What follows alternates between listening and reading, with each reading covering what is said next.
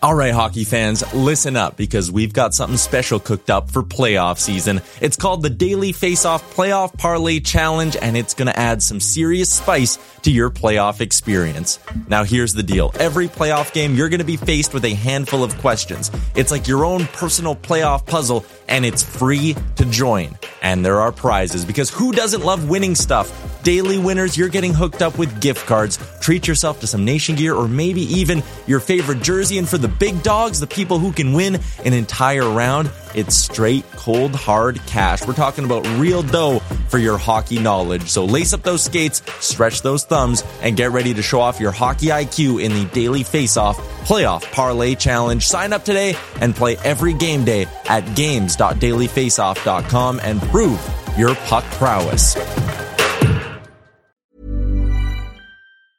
Hiring for your small business? If you're not looking for professionals on LinkedIn, you're looking in the wrong place. That's like looking for your car keys in a fish tank.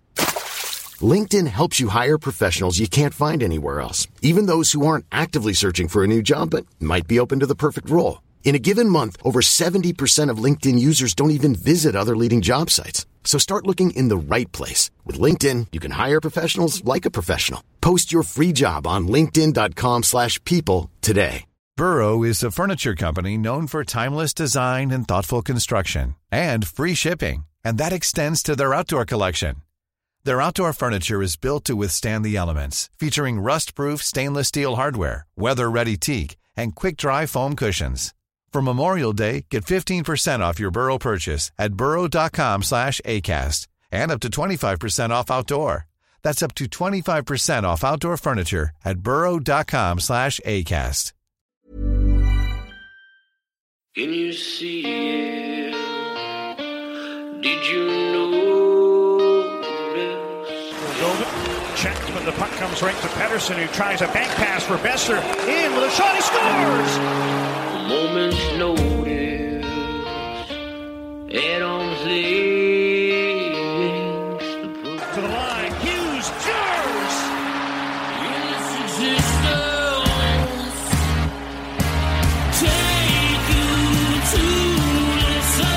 First career NHL goal. Quinn Hughes makes it 1-0.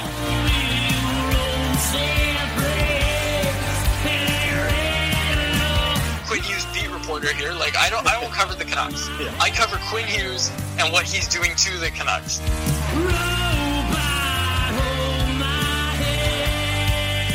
Just wave the guy and get Demko involved. I wanted them in Valentine's Day. Wow. We should do a radio show together. Right on. I want to fist bump you right now. Pearl steals, cutting in, shoots, scores!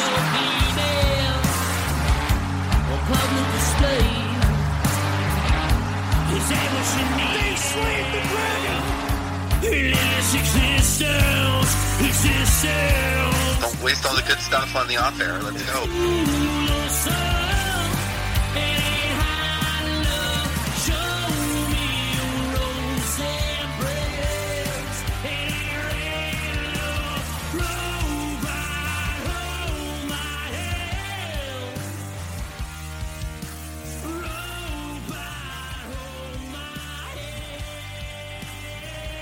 Hello, Canucks fans. Welcome back to another episode of the Canucks Conversation, presented by the amazing folks at Zephyr Epic. Be sure to use our promo code HOCKEYSEASON, all one word, Hockey Season, capital H, capital S. That'll get you $5 off your order and free shipping all through Canada. From Cranbrook to Windsor, all across Canada. Quads, what's a random city we can mention that can get delivered to in Canada? Give me a random one. Salmon Arm. Okay.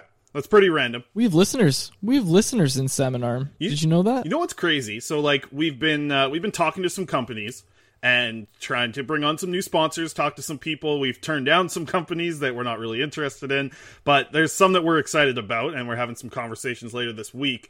And one of the things in our ad package is sending out where our top cities are. And I find it so interesting that so North Van is number one. I think that's where like 13% of our listeners come from. So thank you to everyone in North Van for listening to the show. Burnaby does well. I appreciate that, Quads. You got all the Burnaby folks listening. But number two on the list for cities in the world is Calgary. So shout out to Calgary, everyone listening in Calgary. I've talked to a lot of people in DMs and such from Calgary. And I find it interesting that so many people in Calgary are listening to the show. They're our second biggest city, and I think they come for 12% of our total listeners. Wow. That is crazy. Are the Flames that bad? Like, wouldn't you think that, I guess, you know what? I guess that, some people maybe grew up Canucks fans and then cost of living, moved to Calgary, work, they moved to Calgary or whatever. That makes sense. I'm on board with that. That makes sense. Thank you to everybody listening in Calgary. Send us your origin story. I want to hear how you became a listener, or not a listener, but how you became a Canucks fan in the first place if you're living in Calgary. I want to hear those stories. That would be cool. I've had people on, like, before you came on the show, and I just had guests on the show. It was, there's multiple people from Calgary that kind of just shocked me and kind of heard their stories of it. So those are some older episodes for sure. But, I've spent my time. I've worked in Grand Prairie for a year. I know how much downtime you have and how much time you have to invest in podcasts. So, I think Calgary is a little bit better than Grand Prairie. I'm sure the folks that live there can speak to that. But, that's a spot where we might end up being able to make a visit here soon with Nation Network having their main offices in Edmonton. An Alberta trip, Faber and Quads do Alberta. That's a series right there. That's going on the Patreon for sure, which we're going to start doing a lot more. Patreon.com/Canucks Combo. You go join the $5 or $10 tier. We're going to be heavy on the bonus content. We're going to be doing a lot of different stuff. It's going to be a lot of fun. But yeah, maybe a little vlog trip to Edmonton will be what we have to do, because it's going to be Edmonton that we go to. Like, that's where Nation Network offices are. So if we go, it's going to be Edmonton. So that's what we're looking at there. Yeah. Well, I mean, that's one thing to be excited about for sure. But here in BC, we got to touch on this. Sorry to the 12% of people that are listening from Calgary. But big news today coming out, obviously, from Bonnie Henry, from Premier Horgan. Just a lot of good news about the COVID situation, man. I know, some of the group chats we're in, just us texting each other, me texting the girlfriend, like, there's a lot of excitement here for the reopening phase that we're moving into. I guess phase 1 started today, phase 2 coming in June. Middle of June, and man, a lot of very exciting things. Like, I don't know where you want to start, but it was just really fun to hear a reopening plan that was, I mean, quicker than I kind of thought. Like, people already able to come into your house at this point, gatherings of 10 people back as soon as now. So just a lot of exciting news, man. Yeah, the line keeps going down. All the lines that we want to see going down continue to go down, which is really nice. And yeah, it's nice. You get to have some people back in your house. You get to go into restaurants again. It's nice. And, I get my vaccine on Sunday, so maybe we'll have to hold off on going to Paso Amore for a little bit longer. But, when I get vaxxed, we'll definitely go. We'll go. We'll have a lot of fun. It's gonna be a nice summer, man. I'm cautiously optimistic about the fall, but it's looking good, right? And if everything goes according to plan, we should be good. We're heading into the home stretch now, which is very nice, because I always think back to the night when we first recorded, and you were super sick. That's the crazy part. And I think if you've listened to the show for a while, you've either heard this story or that I was a huge germaphobe before COVID. Okay, so Chris comes into the studio super sick at BCIT in March, maybe, like early March, and thankfully you didn't have COVID. March. It might have been February. It might have been very early in March. Yes. But I feel like it might have been February. Thankfully, you didn't have COVID, but you come into the studio, you're sick, and I'm like, just stay away from me, whatever. But I wasn't really worried about COVID at the time. Nobody really was at that point. And then we were recording the show, and we're like, oh, so this is what we'll talk about on the show today. Columbus is having no fans in. Like, maybe the Canucks will have to do that too. And I had just been to a Canucks game the week before, as had you, for your Botford Project night. And it was just, while we were recording, it's like the NBA has canceled their season because Rudy Gobert has tested positive. And it was like, what? Like, is this going to happen to the NHL? And at first, I was thinking, no, there's no way they cancel the season. It's not going to happen. There's no way. And then little did we know the world was going to turn upside down. So it's very nice to think back to that day and see that we're coming out of it. And we did okay. We did okay during that time, making podcasts and, content creation in general. We did okay from that time to now. So I'm proud of the work we've done. Yeah, it's been a good run so far, and man, just exciting things on the horizon here. I know that one of the things that we want to set up is one of our sponsors, obviously, Parallel 49 Beer. Be sure to try out the Peach Bod. Wait, okay, I need to address this right off the bat. Did I not give a review of the Peach Bod in an episode? I think we just ran it. You did, but on the advertisement that we run in the mid-show, you need a new advertisement because it says in that advertisement, yeah, so I'm going to go try a peach bod, but you've already tried it and done a review of it on the show. Okay, well, I got to update the ad then for that because, yeah, the peach bod was, and we saw some tweets coming in, people trying them out, drinking them on the river. I missed that. I missed that about the island. I'm not going to go in about how much I missed the island, but, just exciting things in the future that we'll be able to travel. But, yeah, Parallel 49, they've wanted to do something with us for a long time. Obviously, the pandemic has not allowed it, but, a live meetup sometime in hopefully the end of June. If everything works out right, June or July, get some Canucks fans together down at Parallel 49 in the East Van location and get some people together. Because, man, it's been so long since being able to interact with Canucks fans in person. So that should be a lot of fun and drink some Parallel beers. Quads might even have a beer or two. We'll see. Maybe. Not a huge beer drinker, like at all, as in I don't like beer. But if I do drink beer, it's Parallel 49. That's the right thing to say. But yeah, I mean, we're just excited for things to start opening up here. It's going to be an interesting episode this week because we touched on a lot of things this past week from the Jim Benning press conference, Travis Green press conference, and I think that I feel like the overall feeling from that press conference, like for Jim Benning and the situation that they're in now with Jim Benning back and Travis Green back, I feel like things were pretty positive. Now that we've had a couple of days to sit on it, where do you kind of stand on the having some positive thoughts about this Vancouver Canucks team going into the offseason? Like I said on the last episode, man, in terms of Jim Benning press conferences, that has to rank near the top for ones that make fans actually feel optimistic or more confident in the direction of the team. Like if I'm a Canucks fan right now, I'm looking at that and seeing that ownership is on board with giving them the tools. This is what Benning said, giving them all the resources they need to make the hockey club better. Now, they didn't have that last offseason, and that hurt them. Like, not having a buyout last year, not having the green light from ownership, allegedly, last year with a buyout, that was what cost them Toffoli. Like, at the end of the day, there's a lot of factors. Sure, chasing Oliver Ekman-Larsson definitely played into everything that happened. Losing Stetcher, all that sort of stuff, losing Toffoli. But at the end of the day, not being able to make any buyouts hurt them the most because they would have been able to sign Toffoli if they were able to do some buyouts, but they weren't. So now they have that option. I know it's a year too late, but they are looking to actually compete next year. And, we talked about it. We faced some criticism for saying it, but it really did feel like last year from the top down, there was just from the organization, from the top down, just an idea to punt on last season. And it kind of feels like that's what happened. And I think if you're heading into this year, you have to think not only can it not be any worse than that where everything went wrong for the team, but this, even if you're on the side that doesn't like Jim Benning and doesn't keep it to a thank you, Jim, if you're on that side, I get you want him gone. That's not going to happen. But if they don't make the playoffs this year when he has full resources, yeah, it might happen then. So I just think like this is kind of a now or never year. And I get the side that the thinking as well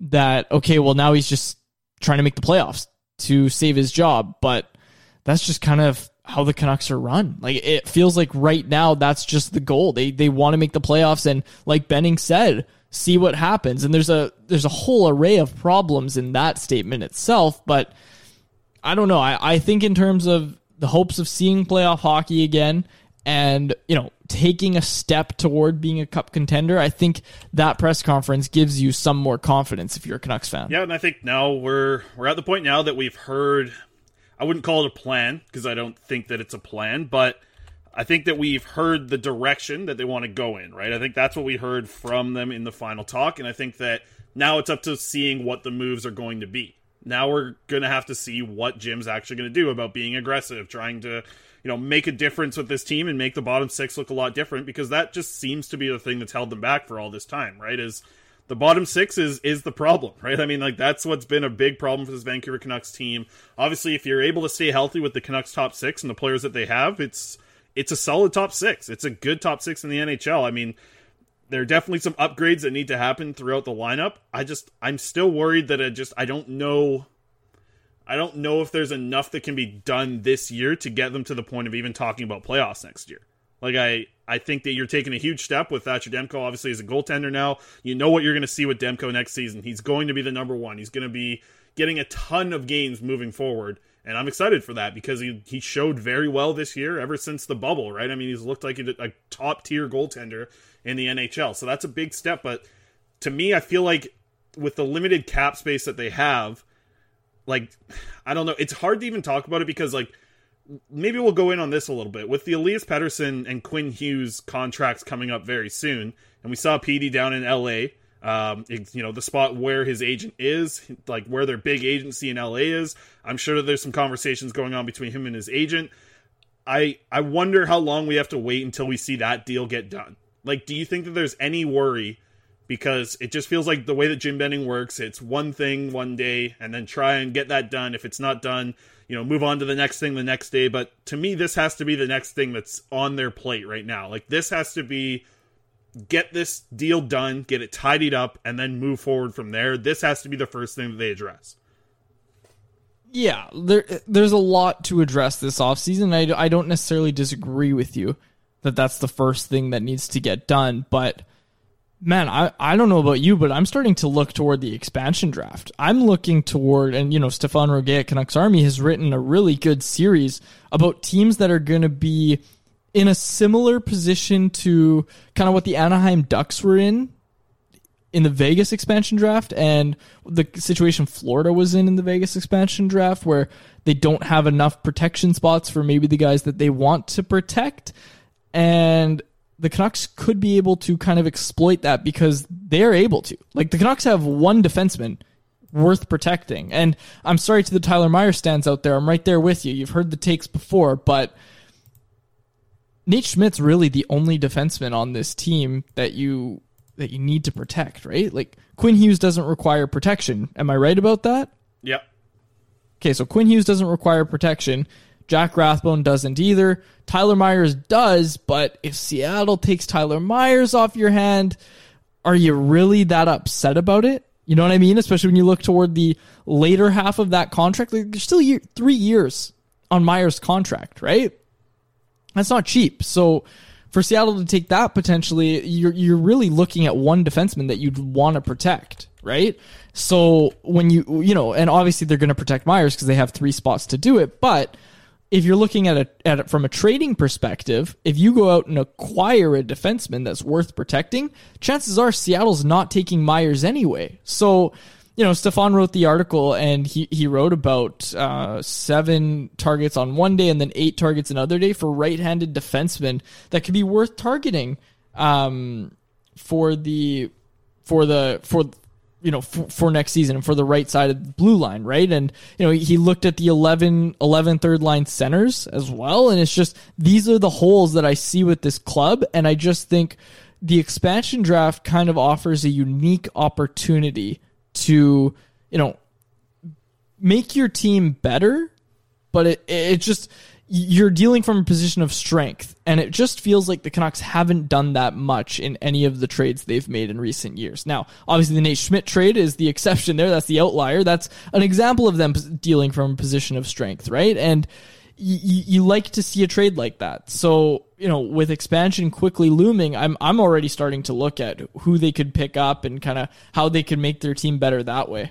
Yeah, I think that defenseman is a huge thing they can add. Obviously, there's going to be a lot of teams that need to protect a lot of defensemen, and Stefan did a great job looking through those and writing those articles as well. I mean, like, that's got to be another priority for them. But to me, it's still sitting back and looking at Hughes and Pettersson and saying, like, let's get this done as soon as possible, right? Like, let's keep these stars happy before they head home. And I mean, they're kind of already on their way home. I don't know if Petey's left to Sweden yet, but I feel like let them have an off season where they're feeling comfortable, like, with that deal. These are your stars, and you want to keep these guys happy. I'm wondering what that money even comes in at for these 2 players, and like what kind of deals we're going to see. We don't have to really discuss it because, yeah, like you bring up a good point with the expansion draft. The Canucks are in one of those positions of power where they got a guy like Nate Schmidt. And, Nate Schmidt hasn't necessarily worked out that great for the Vancouver Canucks. I mean, stat-wise, 5 goals, 10 assists in 54 games. Not horrible for a second-pairing defenseman. But, like, if you can add another guy who can bring that type of play to your team for very cheap because their other team's going to lose him for nothing, Like, I think the Canucks need to be a little bit aggressive, like Jim Benning has kind of talked about. When I asked him the question about trading draft picks, if you can get a really good defenseman, it's not the worst thing to trade a second or a third round pick. If you're getting a solid defenseman who's ready to play in the NHL right now and is, hopefully decently young, maybe in the 24 to 29 range, like if you're trading a second or a third round pick for a right shot defenseman who's going to be on your team for a while now, potentially maybe the guy who plays with Quinn Hughes moving forward, like there are some options for the Canucks to make those moves, and I'm just hoping that they go that direction, because I feel like looking back at the last expansion draft, like the Canucks could have had some spots to fill that were young, promising players, but they didn't go that direction. That was the same management group that was there, and I hope that it's changed this year, and I hope that that's something that's explored a little bit more. And I need to see it, though. Like, you need to see it. You need to see them go out and do these things instead of talk about them. So that's the thing that kind of worries me, is like, we just haven't seen any of it in the past. Why would it start now? Like, maybe Jim Benning's learned a little bit over his tenure. I hope that he has. But you just need to see them go that direction. I haven't really seen them do that. Aside from, like, the Nate Schmidt deal, I can't really think of many times where they, like you said, made a trade from a position of power. Okay, but here's the thing. And when we're talking about the pro scouting department now, and we're moving more toward, the kind of players that they're acquiring, because he said they're going to be aggressive in free agency and trades. They're going to explore all avenues. And I actually, I liked his answer to your question, where he said that he wasn't going to, get anything off the table, right? Like, he's not going to come out and say, no, we're not trading draft picks, because if the right deal's there, they've got to do it, right? Yep. And, I liked that answer. But in terms of the players they're targeting, it was weird, because he said on 650 that afternoon after the press conference, he's like, well, before we were looking for grit, what else did he say? Veteran leadership, that sort of thing. He gave all of those cliches, right? And now he said, now we're looking at skilled guys who can possess the puck. It was like, what were you looking for before, man? Like, you know what I mean? It was just, I think you can kind of see that before they really weren't looking to target, players in the community. We call players that are skilled and possess the puck good players. So it looks like they just weren't trying to target good players before. But now that they're, I guess, actually targeting good players, which, you can have the conversation about why weren't they doing that before, and why haven't they been doing that at all for the past 7 years. But now that they're targeting good players, I'm interested to see the kind of players they target, because when they started targeting good players, they went after Tyler Toffoli. They went after JT Miller. They're doing this. There's a bit of a track record here of them actually targeting good players. Now, I get that the track record overall is stained by the Roussells and the Beagles and the Sutters, and the list goes on, but I don't know. I think that this offseason is a perfect time to judge the work that Jim Benning's going to do as a general manager going forward. Honestly, I know this is looking really far ahead, Chris, but I think this offseason and this season going forward overall will ultimately dictate if Jim Benning gets another job as a general manager in the NHL. Because right now, I don't think he does. If he were fired right now, which he's not, he's coming back next year, I don't think he gets another job in the NHL for a long time. But you never know. But I think if this season, if they can somehow make the playoffs, or they can construct a good team, construct a good core around Elias Pettersson and Quinn Hughes, I think there's a real chance that he would get hired again if he were to be let go by the Canucks down the road. Now, I also think that if they make the playoffs and don't just get swept in the first round or whatever, and they actually go on some sort of run, and there's signs of a plan and, an actual team that can compete for the cup, then I think Benning's coming back. And, we joked about a couple of weeks ago, the 11-year plan, 11 years of Jim Benning, but I think it's a reality. I do. And if that alarms you, sure. But for me personally, I'm looking at this offseason cautiously optimistic, but I'm also still a little bit optimistic when it comes to, the kind of players they're targeting now. And it'll be interesting to see how much the pro scouting department helps out there. Yeah, I mean, you're right. They've been better at targeting players. I just hope that, now, you go out and you get, Tanner Pearson was a good pickup. He seemed to fit. Don't know about the contract extension for the money. That's not a great fit for me, but that trade was obviously something that's helped them and worked out a lot better for them. Tyler Toffoli's been another good example of that. Heck, I mean, I thought Matthew Highmore was fine at the end of the year. I don't need to see him in a top 6 role, but he's the type of player I wouldn't hate to see on a 4th liner in a 13th, but like forward role, battling for a spot with, potentially Jace Howerluck if he's back for another year, or some other guys that are going to be there. But like, still, next year is going to be tough for me because, you look at some of these guys that are still on the books, and we heard about buyouts, and maybe we can discuss that a little bit here. But Antoine Roussel is going to make $3 million next year. Where is he going to fit in this lineup? Like, is he going to even be one of the 12 forwards on the opening night roster? Like, I'm not 100% sold on that yet. Louis Eriksson's obviously, his money's going to be there. His buyout is kind of just pointless to go that direction. There's still a lot of players. I mean, potentially Jay Beagle with him returning. Like, these guys, Jay Beagle's going to be 35 next year, man. And he's making $3 million on his Canucks team. I struggle to see them getting into the playoffs next year as this being the first year where the cap is actually going to be the thing that hurts them now. Like, it's going to be the here and now thing that hurts them because they're going to have to pay Petey and Quinn. Like, they're going to have to pay those guys now that you're still paying a Jay Beagle and Antoine Roussel. Like, do you think that any buyouts for those specific players is going to be something we see in the future?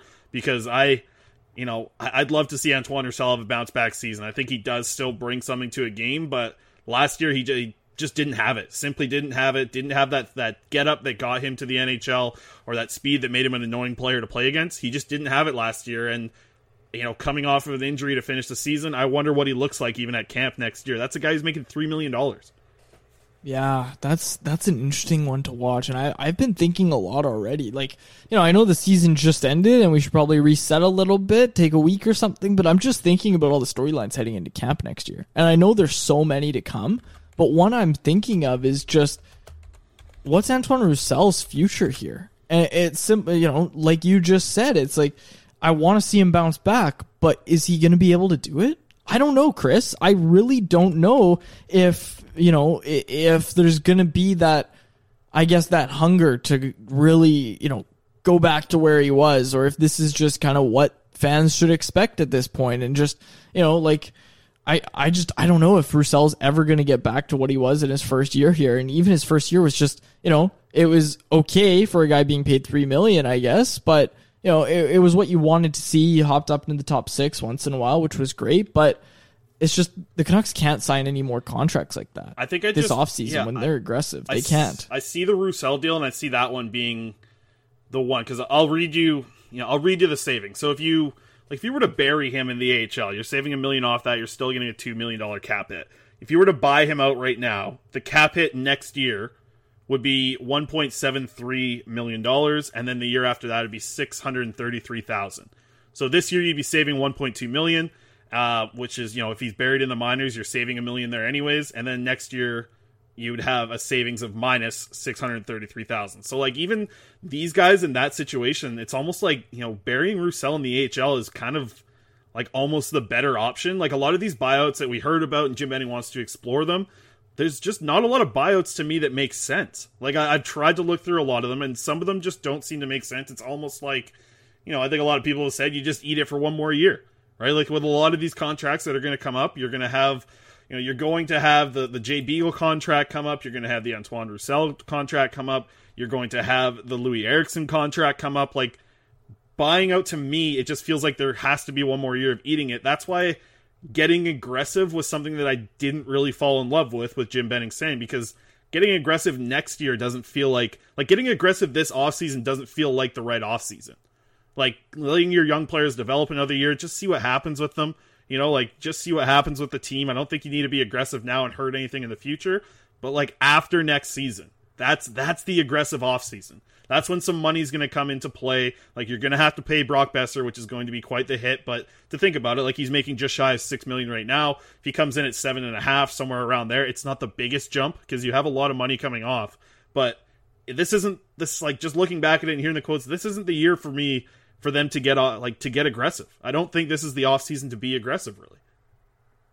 Well, it depends what they mean by aggressive, right? Because you can be aggressive with an eye on the future, and that's what I think they absolutely should do. Can Jim Benning do that? Because I don't think I've seen him be aggressive with looking to the future. Look at the Tyler Myers deal. Look at how long Nate Schmidt's contract is, right? Like, I don't think Jim Benning can be aggressive while looking in the future.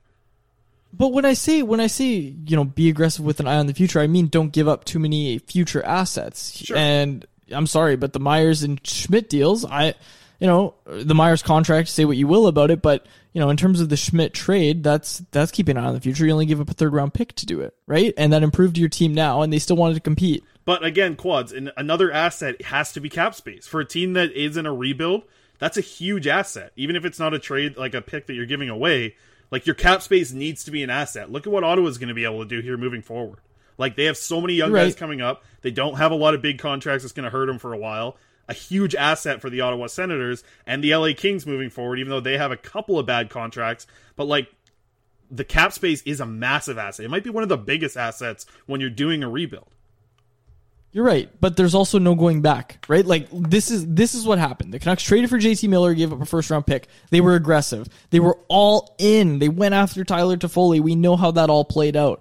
You can't look back at that and say it was a good situation at all, and that's not what I'm trying to do.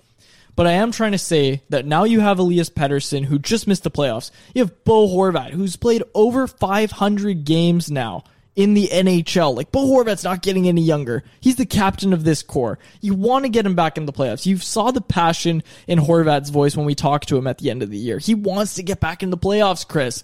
And you can't come back next year with a mediocre team. Like, you need to be committed to these players. You need to be committed to this core, and you need to be committed at winning. Like, it can't be another year where you just come into training camp and be like, well, we'll hope that the top 2 lines can carry us to the playoffs, and then we'll just let the Sea of Granlunds drain itself out throughout the season. That can't be the plan. Like, there needs to be a concrete plan to make this team better and make them compete, because I'm sorry, you're going to start to lose a lot of these core players. Like, JT Miller hasn't requested a trade. He wants to come back.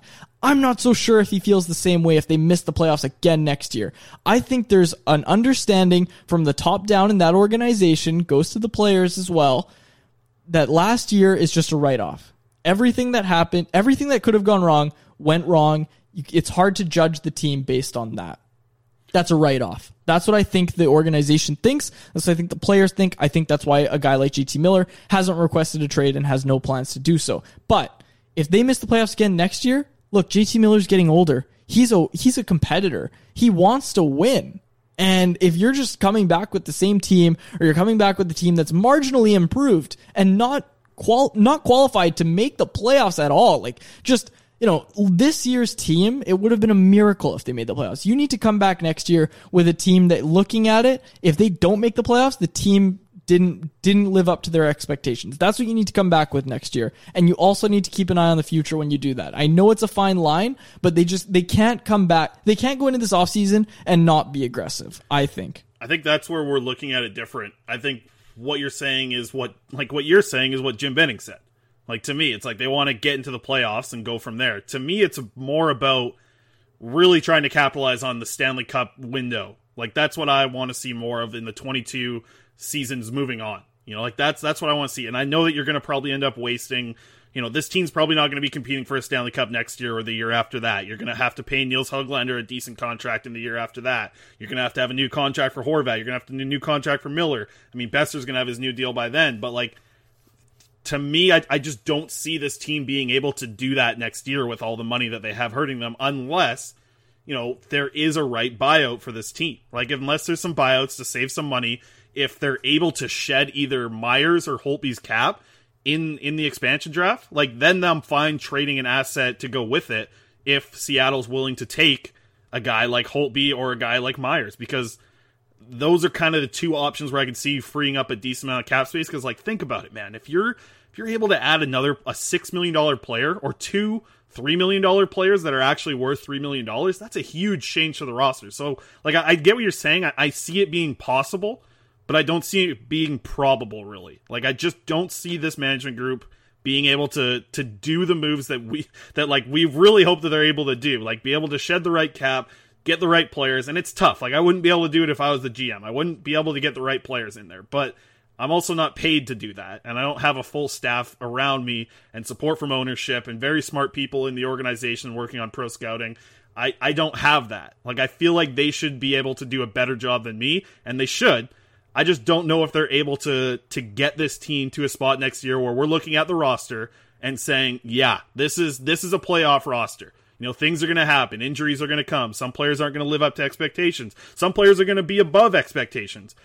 I just don't see it looking as a whole as this team being like pushing into the playoffs hard next year to get these guys experience more than, getting into one series as, the 7 or 8 seed right now. I think there needs to be a lot of changes for me to change my mind and be pretty positive about next year. That's fair, but I what I'm saying is that's the standard that this organization and this management group needs to be held to this offseason. Yep, totally. I'm sorry, if you have all the resources to make the team better, then make the team better. That's the standard here, Chris. Like, they cannot go into it and say, yeah, we were given all the resources to make the team better. And then they go out and sign Jay Beagle 2.0. You know what I mean? Like, that can't be what happens this offseason. I think, I sound really positive on this episode, but I think it's mostly just because I'm holding them to a higher standard than I think I have in the past. And I think fans should be at this point. Listen, they have all the resources they need to make this team better. Now they have to actually make the team better, right? Like, that's the only thing that's going to restore consumer confidence, Chris, which is at a pretty low point right now, is if they make this team better. And if this team makes the playoffs next year. Like, do you remember the bubble, Chris? Like, do you remember how this city reacted in a pandemic? Scott Road was packed every night. The episodes we were doing, I was at my vacation home. I don't have a vacation home. I was just on a vacation. You're in like an old cabin that was built in the 40s, like that's falling apart. Yes. Yes, exactly. Yes, it was a great cabin. I love that place. And the view. I was recording a podcast from there. The view that you had, the view was is beautiful. amazing. Yes. Oh yeah, it was. We'll save it for the Patreon. Okay. But the point is, the passion that we had as content creators, right? The passion that the fans had. This city got the Canuck fever. Maybe don't make jokes about fever when COVID's happening, but like the Canucks took over this city again in the summer, right? I want that. I want that for this city, Chris. I want the buses to say "Go Canucks, go" at the front. You know what the buses say right now? It's just masks mandatory, and it says whatever route they're on. That's what the buses say right now. They don't say "Go Canucks, go." I want the buses to say "Go Canucks, go" once again. That's the standard that we need to be holding this management group to. This management group needs to be striving to make the buses say "Go Canucks, go" once again. Yeah, I hope to see that day very soon. I hope to see it next year. I really do. I hope that they are able to be aggressive with a view of the future still in the back of their minds as they're making those aggressive moves. I need to see it, right? I think I said that last week on the show. There's a lot of things that I can hope for, but I really need to see it to get my confidence back up about this team. Because my confidence is pretty low. My confidence right now in this team is very low. It's very low in the management group. It's very low with the roster that I project to see on the ice next year right now from knowing this management group. It's low. Like, it's a low bar for me, and it's not even that hard to make it over that bar. Like, this team making the playoffs next year would exceed my expectations. If they're able to get a roster that gets into a point of actually looking competitive in a playoff series, I'd be very excited. And I'd be having a hell of a lot more fun doing these podcasts if we're talking about a team like that. Yeah, absolutely. Cut to break. Yeah, we'll cut to break here. We'll throw some ads. I guess I got to record a new parallel ad. I'll do that quickly after we finish this recording. So you'll hear a new parallel ad coming up here. On the other side, I got a couple topics I want to dive into with you, Quads, and then just a little tidbit about the NHL draft as well. A couple little things, and I got some news from Utica. Spoke to some people, which is going to be Abbotsford. It's going to take me a while to figure that out, but we'll talk about that on the other side. So let's cut to a quick ad break, and we'll see you guys in just under 2 minutes. Zephyr Epic is Canada's source for trading card games and sports cards. They ship free anywhere in Canada on orders over $50, and you can use promo code HOCKEYSEASON with a capital H and a capital S, all one word, Hockey Season, to get $5 off your order exclusively for Canucks Conversation podcast listeners. Be sure to join them live on Twitch for epic case break openings. Follow them on Twitter and Instagram and Facebook at Zephyr Epic, ZEPHYR Epic on all platforms. All right, folks, here to talk about Parallel 49 beer, and it is some exciting news with the most recent news from Premier Horgan and Dr. Bonnie Henry. Indoor dining is back, so folks, come one, come all, down to the East Van location at Parallel 49. Their beer garden is now open. big setup, lots of tables, and even some outdoor dining. But at the same time, the indoor dining is open as well. If it's a little bit cloudy or maybe some rain's coming down, indoor dining is now back as well at Parallel 49. Be sure to head down to their location in East Van on Triumph Street. That's 1950 Triumph Street. Go down and try some of those beautiful beers and get out there and get the Peach Bot. I gave a review on the show. It is a crisp beer. Get after it. Peach flavored beer, a little bit of carbonation, nice little mix up for you.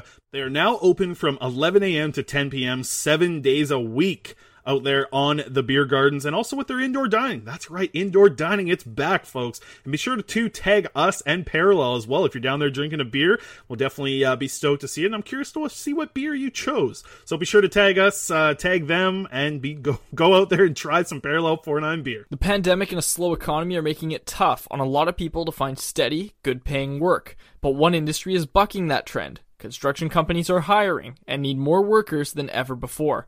Upload your resume to icba.ca and get noticed. With more than 3,000 employers on our ICBA team, our employment network can connect you to businesses crewing up for the 2021 construction season. Trades jobs that pay well, offer excellent benefits, invest in safety training, and give a firm career foundation. Check out icba.ca/jobs. And a big thank you to all of our sponsors for supporting the show, and thank you to the listeners for supporting the show as well. Now that it's the off-season quads and we don't have any school, I have dove into some garbage television lately. The girlfriend's got me watching some pretty bad television, lots of TLC lately. Have you ever seen an episode of 90 Day Fiancé before? I have. I watched an episode of Big Ed and Rose. Well, like an episode. Yeah, okay, yeah. I watched one episode and a lot of YouTube clips of Big Ed and Rose. That was the one I watched. Okay, well, I haven't seen that one. I think I've seen probably like similar things to you. I've seen a lot of clips from Big Ed, yeah. But the season that I'm watching right now, it's really bad. Like I can't. A lot of these people, I get it. They bring in like a lot of them get married to someone who's from another country.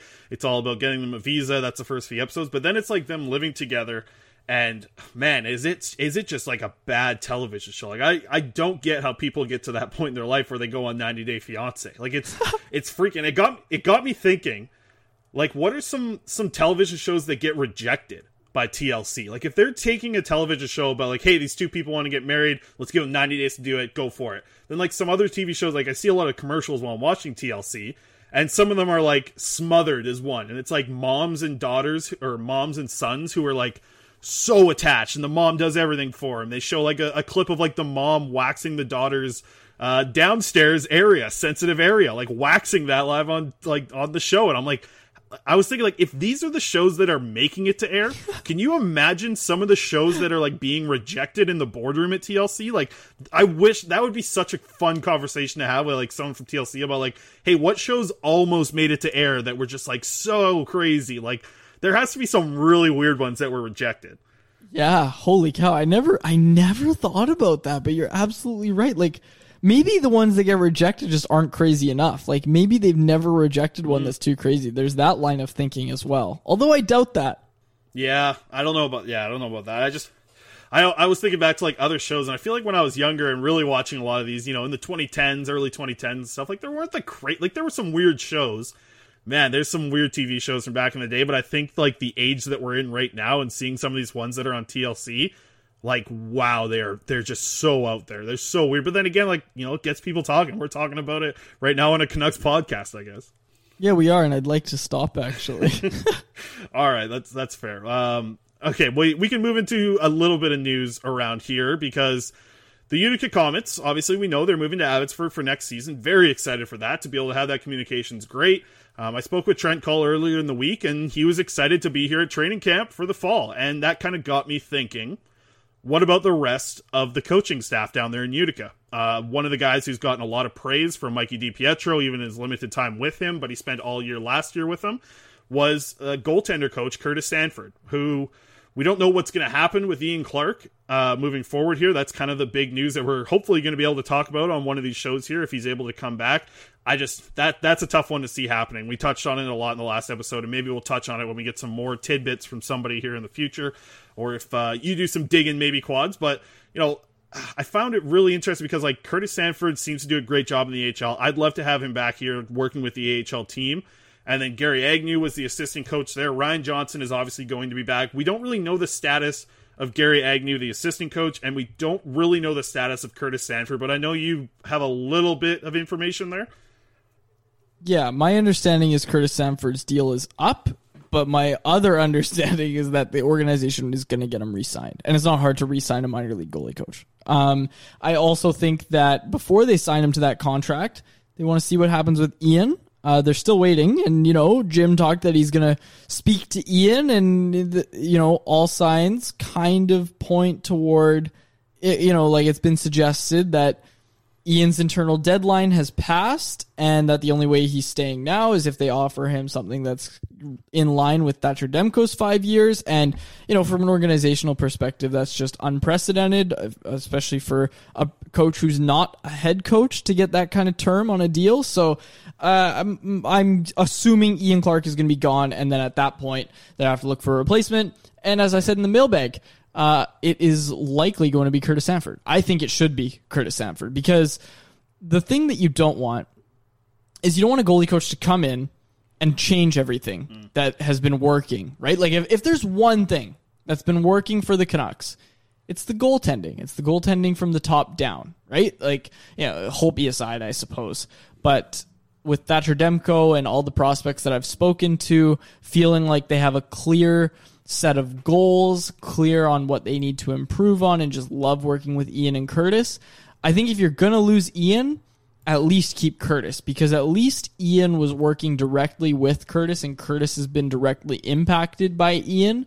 Like it's a consolation prize for sure. I'm not saying Curtis is going to be Ian, but he's going to be as close as you can get to it. And I think when you're looking at the goaltending situation, you're going to have to get a guy who's likely never worked with Thatcher Demko before.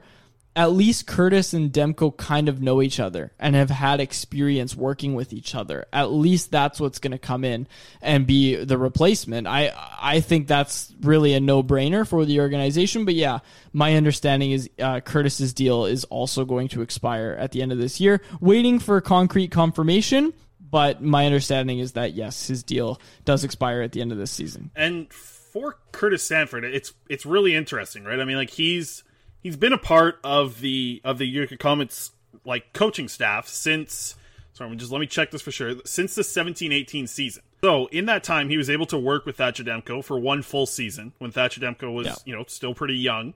He worked with him for a full season and a half before Demko got called up. So there is some work that's been done between those players together. That's an interesting thing to look forward to, because maybe you can get them back together working good. Obviously, they've worked in the past, and something that you've obviously talked about a lot is a lot of Curtis Sanford's teachings come from basically the teachings that he got from Ian Clark. So I wonder if they go that direction. I think that if you are to lose Ian Clark, the first option internally obviously has to be Curtis Sanford, and I think that might be the best option as well, unless you're really going with a guy who's a proven goaltender coach, and that would kind of just be kind of bass backwards, because you had Ian Clark here. If you want to go with a proven goaltender coach, just stick with Ian Clark. So if it's not him, I don't think they will either. It's too expensive. And I don't think they will either. Curtis is cheap, right? Like, Curtis isn't going to be expensive for them to sign. And I think that we're going to see that, and I wonder what kind of comes out of that. Like, does Curtis Sanford have a guy that he wants to work with to now be the AHL guy? Because, having one goaltender coach now with the AHL team here in Abbotsford, it's going to make it a lot easier for him to go work with Mikey DiPietro. Even if Sanford is now the NHL guy, I'm curious if they even fill that role from the AHL. Having someone on the road would be something good. Maybe just, there's a lot of options for a guy to be the AHL goaltender coach, but I wonder if they even go in that direction now that the AHL team's here. And that kind of brings me to what I wanted to talk about a little bit more about the AHL team, because now that it's here, now that Robert Esche is not a part of this, the Vancouver Canucks organization has a lot to do with this AHL team moving forward. There's a lot of roles that need to be filled, that you're basically just building up this AHL organization from the ground floor now. It's great to have it in your backyard. It's a great move to get your players closer to everything here in Vancouver. But to have that organization run correctly, there's going to be a lot of hires. And I think there's a lot of smart hockey minds in Vancouver that want to be a part of that AHL team. There's obviously probably a lot of great options out of the WHL and the BCHL even, that are some people that know how to work a hockey team and have a lot of success. I want to explore a little bit into some people from the Penticton Vs, right? That organization in the BCHL, what they've been able to do has been incredible for what feels like basically like 10 to 15 years now. What they've been doing up in Penticton with the Vs is incredible. The Penticton Vs are right now coming off of a season where they had 18 wins and 1 loss in the BCHL bubble that they had. Like, there's a lot of right things being done by that Penticton team, and it wouldn't shock me to see them, like, I think it's a smart move to reach out to them and see what guys have been doing a great job with them and if they want to move up to the AHL. Yeah, I mean, Penticton's also just has that reputation, right? Like, they get all the best players. Like, that's a huge reason for it, but you're right. Like, you look at the guys that have gone through there. Like, Jason Arnett's kid played there last year. Scott Niedermeyer's kid played there last year. Troy Stetcher played there. There's one other guy whose kid played there that I can't remember. And this is all last year. Tyson Jost? He played there, but I'm thinking... Sorry, yeah, kids you're talking. There's one NHL player's kid that played there last year. I can't remember who it was. But yeah, Jason Arnett's kid played there. Scott Niedermeyer's kid played there. This is all last year, right? And, like I said, Troy Stetcher as well. They get a lot of top-tier talent. They're an organization that people want to play for when it comes to the BCHL. So, yeah, like, I definitely agree with what you're saying, though. Like, find out, player development, talk to different minds all over the city, right? Like, the province, right? Like, don't look at this as now our AHL guys are close. Like, still look at this as, okay, now our AHL guys are close, but how are we going to develop these guys? How are we going to make sure that we have more players coming from Utica and playing in the NHL? Like, man, look at Florida and Tampa. Like, I can't remember which team it was. I think it was the Crunch, is their farm team or whoever it was. They tweeted out the number of players that have played for the AHL affiliate before going to the team, and I think it was like 60 across both teams. I just like that's a high number, man. Like, what's the number for the Canucks? I really think it's near like 15 to 20, and I think that's if you include Bo Horvat, who was on like a conditioning stint when he played. And you're looking at a lot of guys who aren't really impact players at the NHL level. And I just think you want more of that. Like, you want this to be a place where guys go down, get better, and come up and are actually impact players at the NHL level, not just, AHL fourth line tweeners, right? Like, that's kind of what we're subject to right now. And you want your Cole Linds and you want your Jonah Gadjeviches to develop into players that can actually play and help your team win. Yeah, I mean... Yeah, seeing that picture come out the other day was definitely a tough one to watch. And I agree with you. I think that it's going to be interesting because, like, having them here now, like I said earlier, to stay on it, like, you get the right people in the right spot, it's going to make everyone better, right? And I think that's really what this team needs to do. And I think having Ryan Johnson be the head of that is good. Like, I've liked a lot of what Ryan Johnson's been able to do. It's something that when I talk to a lot of these players in Utica, Ryan Johnson's name just always comes up. So he's doing a good job at what he's doing with this group. And even before, like, not even just the AHL team, but like what Ryan Johnson's doing with these overseas prospects. Obviously, people know I talk to a lot of these AHL or just Canucks prospects that are playing, even in Russia. Like, to hear Zlodiev bring up RJ's name was really interesting to me. Like, to hear from a lot of other, Victor Persson was a good example of a guy who's brought up Ryan Johnson. Like, he's doing a great job of doing this player development, and now having him close to home, I feel like his job gets easier, which is good because now he can, spend even more time with the other prospects and making sure that talking about Abbotsford maybe to some of these players. So I know you had a question earlier this week in the mailbag, was like, which other prospects are going to be joining the AHL team? And we thought about it, like, you even messaged me about it, and I was thinking, like, I don't think anyone. Like, Artur Silovs is going to be a guy that we'll see in Utica. Mikey DiPietro is going to be a guy we're seeing in Utica, but it's probably going to end up being a lot of the Jonah Gadjeviches and Cole Linds and, Jet Wu for another year. I think that they're missing a wave of guys coming into the AHL team this year. I don't think they're going to have really anyone, unless Victor Persson, like, because he was planning to come to the WHL. If there's an AHL interest there, I just don't know if he's ready for that yet. Dmitry Zlodiev is going to be back in Russia. We're looking for the World Juniors. Like, there's some names out there that potentially could, but I don't think there's going to be a wave of talent coming in like we saw this year with the Carson Folk and the Jet Wu and the Will Lockwoods. Like, there isn't another group of those guys coming to Utica this year, and that's a sad thing for an organization. So you need to set things up for these guys that are already there to have the best success. Maybe make some signings for guys that are overage, OHL and WHL players, specifically WHL players, because you have it right here in your backyard to come play in Abbotsford. So, yeah, there just seems to be a lot of work that we're going to have to hear about in the next few months here for this Abbotsford team to get up and running. And by the way, are we still going with Abbotsford Aces? Like, that's my favorite name still. Yep. That's what they're known as on this show until they get an actual name. They are the Abbotsford Aces. But I wanted to add something to that, Chris. It was just like, yeah, I think that's kind of, not having a wave of guys is kind of, you're starting to see the effects of not drafting till the third round in the 2020 draft, right? And, I'm excited for this draft because they have all of their picks, and it's just, I want to see what they can do. I want to see what they can do with this new look scouting department, and just this is a time when everybody should be criticized, right? Like, and not criticized. I guess evaluated is the word, right? Like, if they draft well, what they're able to do. I know there's some worry about what they're going to do without Judd Brackett, but when you look at all things considered, I know they didn't draft till the third round. There's no real players in the 2020 draft that look like they could be impact players in the NHL. There's a lot of guys that look like they could, beat all the odds and become players because they have high upside, right? Like, that was the theme they went with in the 2020 draft. But in the 2021 draft, you want to see at least one guy that is just, oh, sweet, okay, this guy's like 2 years away and we know he's going to contribute, or he's 1 year away and he's going to contribute. But you don't really have that sense with anybody selected in the 2020 draft. And I think, that's definitely partly because they didn't draft till the third round. But for that reason, I'm really excited to see the 2021 draft. And I think that's to that point as well, even to extend it even more. It feels like, this year there might not be a lot of names coming in, but next year after that, you get the Aiden McDonoughs, you get potentially the Yanni Yermos coming to the AHL team. So like, that might be the big year for the influx of talent to come play in Abbotsford. But I think just this year, it's going to be a lot of what we saw in Utica this past season. Like, it's going to be a lot of those guys, and I think it's going to be a challenge because we know that the AHL was a little bit watered down this year, and there was a lot of success. Like, a lot of success for guys like Jet Wu, Will Lockwood, Cole Lind. Like, a lot of success for these guys. Obviously, Jonah Gadjevich.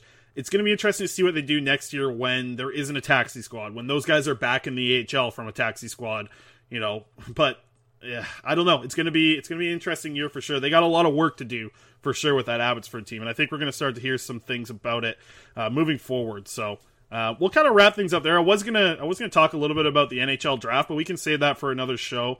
We're working on getting a guest for this weekend's show.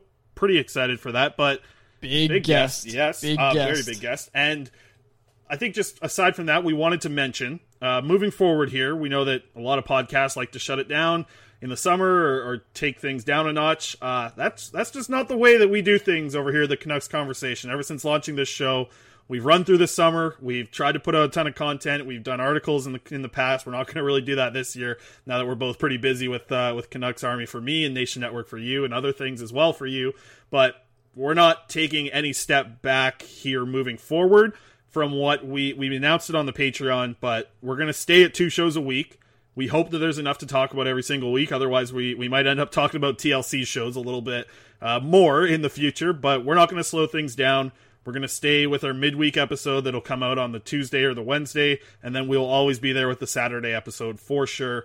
We're going to try and bring on some guests. We're going to try and talk to some prospects, everything. Like, once the draft happens, and the draft is at the end of July 23rd and 24th, I believe. After that, I'm going to try and get in contact with all the Canucks draft picks as soon as possible, get them on the show. But I think moving up to it, hopefully we can do a few more of these prospects. I've had a lot of fun with Kent Johnson, Fabian Lucelle, and these guys that are potentially going to be there for the Vancouver Canucks to select. We're going to work hard to bring on some of those guys as we approach the draft. But the big thing is we're not taking any step back. We're not taking our foot off the gas. We're going to be back with 2 shows a week, and also every single week on the Patreon as well. So we're going to crank everything. We're not actually slowing down. We're actually speeding up as we kind of go into the off season here, Quads. Anything you wanted to add to what we're going to be doing in the off season here? No. Keep reading Canucks Army. That helps us too. We really appreciate everybody's support, and just, keep listening to Canucks Convo, keep reading Canucks Army. We've got a lot of good stuff at Canucks Army right now, man. Like, yes. We got through 2 off seasons since I've taken over as managing editor. We took, there was the time in between getting to the bubble and then after the bubble as well. And I think we did a pretty good job, and I hope to continue that in this off season. There's going to be a lot more to talk about this off season. So it's an exciting time for us. It absolutely is, man. It absolutely is, and I'm excited to see what we bang out here. But like I said, hopefully for a big guest this weekend. It's going to be his first time on the show. And we'll figure that out. We'll see if we can get that going. We're just going to try and bring on guests, once or twice a week. Help us fill some time on the podcast, chat about Canucks, get a different perspective on it. But a lot of the times, Quads, it's still going to just be you and I banging out episodes, continuing to get it out twice a week. And then we're going to have a lot of fun on the Patreon as well. We're going to put some videos out once we can start hanging out with some other people in the summer, do some video content. So if you guys want to get on board with that, we really appreciate all of our Patreon supporters. And if you want to become a Patreon supporter, it is very simple. You head over to patreon.com/CanucksConvo. You can find that I believe it's also just right on our Canucks Convo Twitter account name. But patreon.com/CanucksConvo. For $5, that'll get you a bonus episode every week. So you can hear us 3 times if you're into that. Also some other fun stuff that we're definitely going to be working on. And some exciting news, hopefully, now that COVID's open up, to work that thing with Parallel 49. That'll be a lot of fun if we can pull that off. But that's basically all I've got for this week. I don't think there's anything you want to add, Quad, so I'll close this out. You can cut me off if there is. But we're going to wrap things up. I just want to throw this name out there. I was doing a little digging. Sam Carrick for the Canucks bottom 6 center. Keep an eye on the name, Sam Carrick. I'm putting it out in the ether right now. So we'll wrap things up there on my strange prediction. But I'm going to throw that out, and we're going to wrap things up. For my co-host, David Quadrelli, my name is Chris Faber, and thank you so much for listening to another episode of The Canucks Conversation. How about keep it to a thank you, Jim? Mom deserves the best, and there's no better place to shop for Mother's Day than Whole Foods Market. They're your destination for unbeatable savings, from premium gifts to show-stopping flowers and irresistible desserts. Start by saving 33% with Prime on all body care and candles. Then get a 15-stem bunch of tulips for just $9.99 each with Prime. Round out Mom's menu with festive rosé, irresistible berry chantilly cake, and more special treats. Come celebrate Mother's Day at Whole Foods Market.